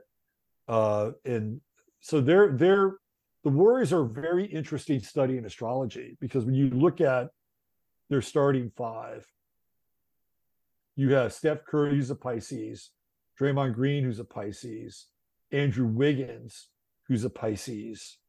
You have Clay, who's an Aquarian, and you have Kevon Looney, who's an Aquarian. So you have a starting five comprised of Pisces and Aquarius. And when those guys are on, you can really see how it works. You can see how they flow, right? But when they're off, and Pisces is a dualistic sign, boy, are they really off. Turnovers, and now they're malfunctioning emotionally. And, Kerr, who's a Libra, has been playing this balancing act, right, between like the egos of his stars and their needs and the needs of the team. And he's not doing a very good job now. Right. He's just having a difficult time with it all. And they're just a hot mess. And I watch it because I'm like watching a train wreck. And who hasn't like sat back and watched a wreck happen and kind of go, whoa, right? Like at some point, like, whoa. As an old Lakers fan, I enjoy that train wreck. You're liking that train wreck, huh? Can I ask one thing? I don't really follow pro sports at all. I just watch maybe golf with my dad, but I do really like Aaron Rodgers. I love what he's said in public about the jibby jab, and he's the man. Is he coming back to the? I heard he might be coming back to the Jets. Do you think that's happening? Yeah, he'll be back. He'll play this year. Yeah, Aaron's a Sag, and it's been interesting watching him grow through truth, because there was a period. Let's see if I can pinpoint that period. Maybe around 2017, 2018, where Aaron Rodgers was kind of woke. Like he had a bit of a woke streak. And I remember him being in this commercial. Berkeley. Yeah, he did. He did go to Berkeley, although he comes from the party school, Chico. He comes from Butte Community College, I think. So he's got a little bit of that California conservative kind of upbringing in his background. But he did this commercial back in 2017 or 18, and it was with Pharrell and all these kinds of millennial influencers. And they were all sitting at this table, like it was like this corporation, and he was sitting at the table. So it's like, oh, wow, Rodgers has a seat at the millennial influencers table, but he's a Sag, right? And so as a Sagittarius, it's incumbent upon him to find the truth. And we watched him sort of start to peel back these layers when it came to, understanding more and more about so-called reality. And it really came to a head in the 2020 season where, he said, what was the word he used? I wasn't vaccinated, but he used a certain word to cover his vaccination. And then it was like, okay, well, he got caught in a little bit of a lie, or not even a lie, kind of a fabrication of the truth. And then he just went all in. Now he's just all in now. Yeah. And I've always liked Aaron Rodgers, even though I had to look at him. What are you doing at that table with those people? That's odd. But we all grow, we all change. We're not the same people we were 4 years ago, 5 years ago, 20 years ago. So yeah, he's got a really interesting chart. It's kind of clustered. It's all kind of in one area in this chart. So when people have, it's called a bundle. So when people have a bundle chart, they're kind of savants, and they do one or two things extremely well. And then things outside of that kind of sphere of influence, they're not always that great at. Well, So I have a. Can I say one more athlete who we all appreciate is Novak? For his, I think he's probably the one that was most in the forefront, right, on terms of the jab and everything. What's his chart? Have you looked into him at all? Because he just seems... I have looked into Novak's Djokovic. Yep. No Jabovich. Let's see. I just mad props on that guy. There was people at times where it's trying to say he was, two-faced, and actually, but I think he's shown his true colors now, and he is the best in the world. I mean, how phenomenal for a sign of great things that could potentially be coming, that the greatest tennis player in the world was also standing up for truth when it came to... So he's born on May 22nd, and he's a Gemini. So he's a really early degree Gemini. I was trying to remember if he was a Capricorn rising. He's a Capricorn rising in his chart. So he's going to come across as being kind of stiff and very formal, and kind of no nonsense. That's how Capricorn rising would come across. But he, Gemini is a bit of a trickster, and he's got Mercury in Gemini as well. So he's no dummy. I mean, he's really smart. Mercury in Gemini is fast. He's got it in the 5th house. I think it'd be really interesting if he decided to write something, because he also has Jupiter in Aries, and he's got where's that true node? Is that in Aries as well? Let's see, where's his moon? Yeah, he's got a true node in Aries, so he's got a lot of Aries in his chart. So he can be very, very direct, but he also has a little bit of subterfuge, and a little cloak and dagger with Mercury and the Sun. He's got Mars in Cancer in Gemini, like our friend Barry. So Mars in Cancer would be good for things like volleying with serves, back and forth, back and forth, back and forth. You look at Cancer, it's like this kind of circular symbol, right? And he's got Mars Pluto trine, so he has great endurance. I mean, this guy's, especially with Capricorn rising, he's an interesting chart. He's got a Neptune moon square, so so there are times where he's tested in terms of his emotional commitments. That's for sure. So I have a possible suggestion. I went to high school with Seattle Seahawks coach Pete Carroll. Also, my wife knew him very well as well. And him and I played on an all-star team after high school. And knowing Pete, he's a little bit more open-minded and out there than most NFL coaches. So I think with the proper introduction, you could become the first NFL scouting combine astrologer. I love Pete Carroll. I think he's really interesting. There was this book. What was the name of this book? It was, my friend Richard Grossinger had this publishing company, North Atlantic Books, and it was this weird kind of conspiracy book, and Pete Carroll is in it, and it had something to do with like Montauk or something. Time travel. Time travel. Do you know what I'm talking about? And it was Melchizedek. All ties in with him, and he was introduced to Pete Carroll, who he stated in the book that Pete Drumvalo introduced him to the two brothers that were transported through time. I read that book and my jaw dropped open because I'm like, Pete, how the hell is he getting in the middle of this thing with time travel and everything? Now, I haven't seen Pete for a few years, but I know him well. I could call him up, and I keep threatening to call him up and say, okay, Pete, what's going on? Did that really happen or what? Man, I got to get him on Serious Sports. That would be a huge score. I really like Pete Carroll. I've always loved his really super upbeat persona, and it's kept him young, right? Like, he's a guy, if I played in the NFL, I'd want to play for Pete Carroll. Yeah. Yeah. Yeah. And he's the same guy he was in high school. He's just really enthusiastic, nice guy, has a lot of passion, doesn't have a mean bone in his body. He's a decent athlete in his time too. Is he a Virgo? Is that a sign? Let me see if I can find it. I have no idea. I think I remember him like being he'd be a Virgo. Either Virgo or Taurus. Let me just see here. Where do you see sports going, pro sports going? Because obviously many in this community see it as sort of modern day Rome is falling, distraction of the gladiator ring, of the, especially in the United States with this obsession with like football, which is literally like watching gladiators go to war.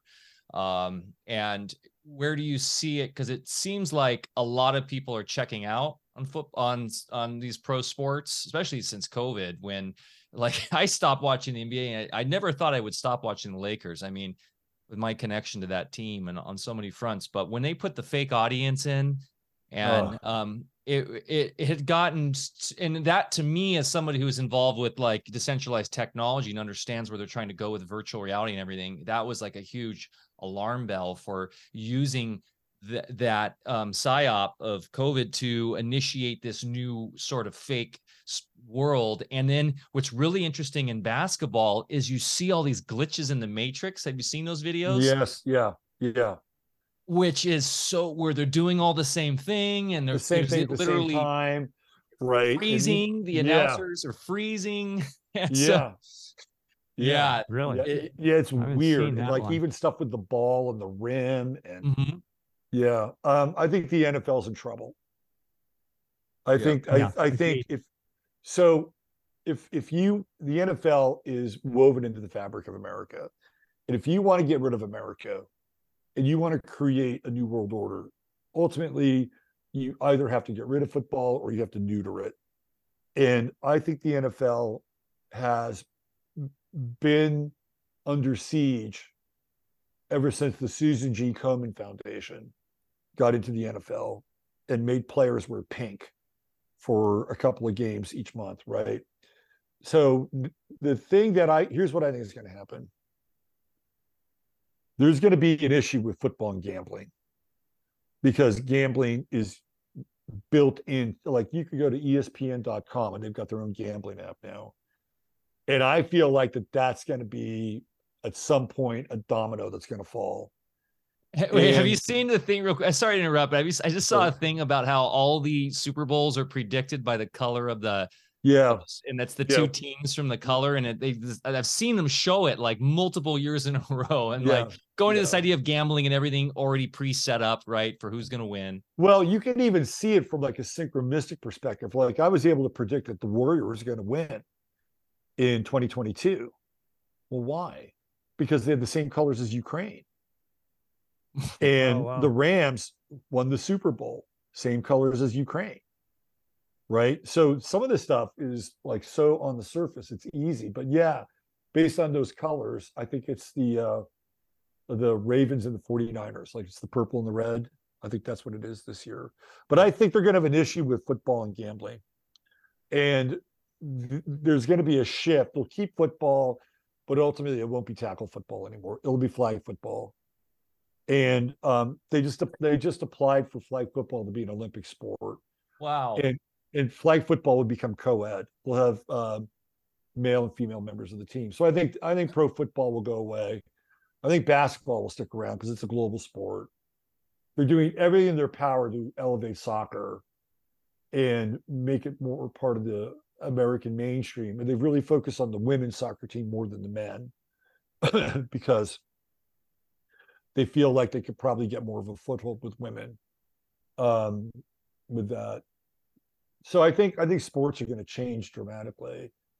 And then you have this When, whole new immersive world of VR and VR sports, and so that's a whole other discussion. But when I was younger, Barry, you probably remember this. Like boxing was a big deal. oh, It yeah. was, and now boxing is nothing. You have MMA, which is its own breed, but yeah, the old sports world is going away. And when you get into Aquarius, things change. Everything changes. The whole concept of team sports changes. It's not just purely men or purely women. You're going to be looking at way more attempts to integrate these sports in a lot of ways. Well, and look Like at I would, also what's happened to women's sports, as Stacy mentioned in the chat here, with everything with the whole trans thing, that's right. right? Yeah, yeah, And the yeah. And it could easily see where, if we're still doing this thing the way that we're doing it 4 or 5 years down the line, that the NBA would mandate that there would be at least uh, two female members on a team and one on the floor at all times. and would I those could be easily see that. trans? Would those be men dressed up as women? It could be men dressed. It depends on how you identify, right? But I could Oh easily see man. that with the NBA. The NBA is a prime candidate for that kind of inclusion. Everything my coaches instructed us to do as I was a defensive player would elicit a flag in the NFL these days. We were taught you have to put your head right in the numbers, all that, and all that stuff would draw a flag. I would often say that I believe the transition from a more genteel America into the militaristic country that we have now was really ushered in with the transition of the national pastime from baseball to football. And I was a baseball player. It's my favorite, probably best sport. and but then got seduced into bulking up and being a football player. I always had that animosity, kind of a love hate with football, and missed baseball, but went through it because football is a meal ticket. So, yeah, and I think as a nation, it was really more than just interesting that, you look up at the fans. Mike and I were just talking about this the other day at the old time baseball game, and everybody's up there visiting and, having a good time, dressed very nicely. Now you got, big beer belly guys that are, painting their bodies and fighting with each other up in the stands with football. So I think it's a very clear demarcation of a society going south, but that's just my sports analogy. No, I think there's a lot of truth to that. Baseball represents sort of this agrarian period of America, right? It's an agrarian sport. And then football is this interesting kind of transition between agrarianism and urbanism, and basketball is an urban sport. And so football is kind of the gateway between those two worlds. On serious sports, you guys might get into this a little bit. I talk about the aeons of football, and it starts with the Green Bay Packers in the 1960s. And the Green Bay Packers do represent middle America, right? They're middle America, and it's agrarian. It's an agrarian town, agrarian kind of world. And then you fast forward to the 70s, and the team of the 70s is the Pittsburgh Steelers. And that represents industrialism, right? Steeltown, USA, right? Then you get to the 80s, and I think the Niners, but the Washington Redskins actually won 3 Super Bowls during the 1980s.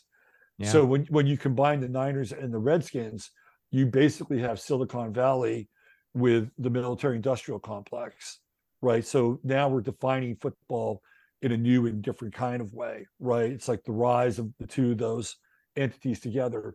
Then the 90s get really weird, and it felt like the Cowboys were supposed to, kind of be this team in the 90s, but they start off that way, and then there's this kind of weird scrum in terms of, well, what's going to happen with the 90s? Well, we finally find out what happens in the 90s by the end of the 90s, and it's the New England Patriots.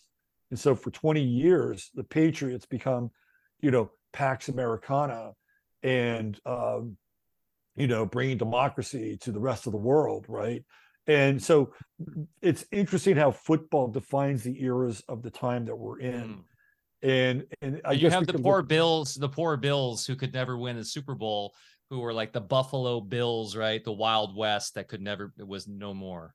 That's right. Yeah. And then there's that who is it? Isn't it Harding, who gets killed in Buffalo at the World's Fair, right? Like there's like this weird kind of curse, on the city, with Warren Harding. And, they actually had a basketball team called the Buffalo Braves, and then they lost that basketball team. Buffalo does feel a little bit like a bit of a cursed city when it comes to sports. But yeah, you can see the evolution of America through the National Football League. And it's kind of interesting because the 2020s seem to be the time of the Chiefs, right? It's the time of the Chiefs. And people think chief is an Indian word. It's not an Indian word. A chief actually comes from France, but it's also connected to this idea of the Pontifex Maximus, who's also known as the chief pontiff, which was Julius Caesar. He was the Pontifex Maximus. So maybe the chiefs represent something very, very different and not anything tribal. Although it was really interesting that kid got picked up on that Monday night game, and the guy at Deadspin has just been roasted on a spit because he went after a 5-year-old kid. I mean, this is really Aquarian, right? It's like, okay, we're going to focus on this 5-year-old kid who's got part of his face black. We're just going to focus on the black part of his face. We're going to go after him. We're going to just, scream from the highest mountain that's institutional racism. Just so happens the kid's grandfather is a tribal elder. And not only is he a tribal elder, he's very well steeped in law, right? So to me, this is totally Aquarian. It's like, let's go after the kid. Uh-oh, we picked the wrong kid. I love it, right? Now all these guys have to backpedal and walk it back. And, there could be a lawsuit based on, defaming this poor kid who's actually Native American. I mean, that's the ironic part, right? Yeah, I heard that. Yeah. So I mean, these are interesting times we're living in, and we'll get some of this, right? We'll see the sideshow, like we'll see the circus, and then there's also the other circus, and the quote unquote, hellscape version of the world that we're living in. And I think you two would agree upon this. Like it's really just incumbent upon all of us to get our houses in order, live healthy lives, develop our relationships with God and the universe, and try to do the best we can. And there's a lot of stuff we just can't control in this world, right? But we can only control and have influence over what we have influence over. And so I guess Barry, you could talk about this from a health perspective and a biological perspective, and the body is your house and the body is your temple. And Mike, you're creating a community and life up there and kind of outside of the urban environment. And I mean, this is kind of where we're at. This is what as far as I'm concerned. Well, it's been a great discussion because it really follows the kind of the parameters of the holistic sciences, in which you're trained to see the whole through the parts. So as we dissect sports, it's fun and everything, but I think there's more than just a little bit of truth as far as what we've been talking about, because everything is going to follow the same predominant resonance. And of course, that's what astrology is all about to me. It's form and geometry and function through resonance, which all starts with the sky clock above us. Yep. Bingo. Amazing, Robert. Thank you so much for your time today. This has been a very fun chat, and hopefully gives the audience that is new to astrology a little bit more insight into how varied and how effective it can be in applying it to so many different things in your life. It's much more than just what your birth sign is and reading that horoscope stuff. So go please follow Robert on his website at robertphoenix.com. He's got a great YouTube channel. Your Sunday lives are fantastic. So please go support Robert. Anything else you'd like to mention to our community that you got coming up? I mean, not really. There's a lot of details. Check out my Astro Weather at 8 o'clock your Central Time. I go live for about 35 minutes and I talk about what's going on with the astrology of the day. And I pluck somebody out who was born in that day, and I look at their chart and kind of do a bit of a narrative on that. And it's been a lot of fun. And we're going on a year with Astro Weather now. And I do this one thing called, the Star of the Day, which I just mentioned. And I'm doing personal stars of the day for people. So if you go to my website, go into services, basically it's like a 20-minute rendition of what I do with a celebrity or somebody historical. And people are getting those for gifts for themselves or for other people.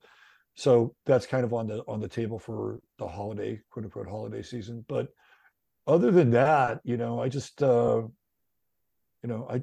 just wish and pray and affirm that we all get through this to the best of our ability, and to help and assist one another along the way. And sometimes it gets really heated, and sometimes I find myself getting polarized, and it really helps to kind of step out of that and ask the question, what can I do? What can I do? How can I be of service? And this is really what Regulus and Virgo is all about. And we become interdependent when we go down that path. So again, I want to thank you guys for having me on, and I'd love to have both of you on my show at some point as well.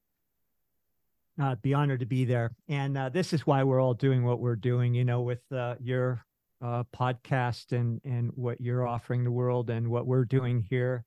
And we meet great people this way all the time that are doing fantastic things all over the place. So it's our way, I think, that we're circling the wagons for what's coming. So we're already finding each other. And it's such a pleasure to find you. And now I can satisfy my guilty pleasure of following sports without having to go to ESPN or something. We're here for you, Barry. Awesome. That's Serious Sports, and that's its own channel as well on YouTube. I'll have all of those links in the show notes below, so please go check that out. Go subscribe to all of Robert's wonderful content. Go support the man, and we appreciate you guys. Remember, get outside, get your feet in the dirt, go plant something, go for a hike, go hug a tree, go show Mother Nature some love. Robert was speaking about when we can kind of get a little, things can get tense and we can get caught up on it. Well, Mother Nature will balance us out in a heartbeat. So go show her some love, and we'll see you next Thursday. Same bat time, same bat channel. We have the great Raymond Grace next Thursday. I cannot wait for that chat, Bear. That's going to be another fun one. We're just keep lining them up for y'all. So you guys have a great weekend. We love you. We'll see you next week. Bye.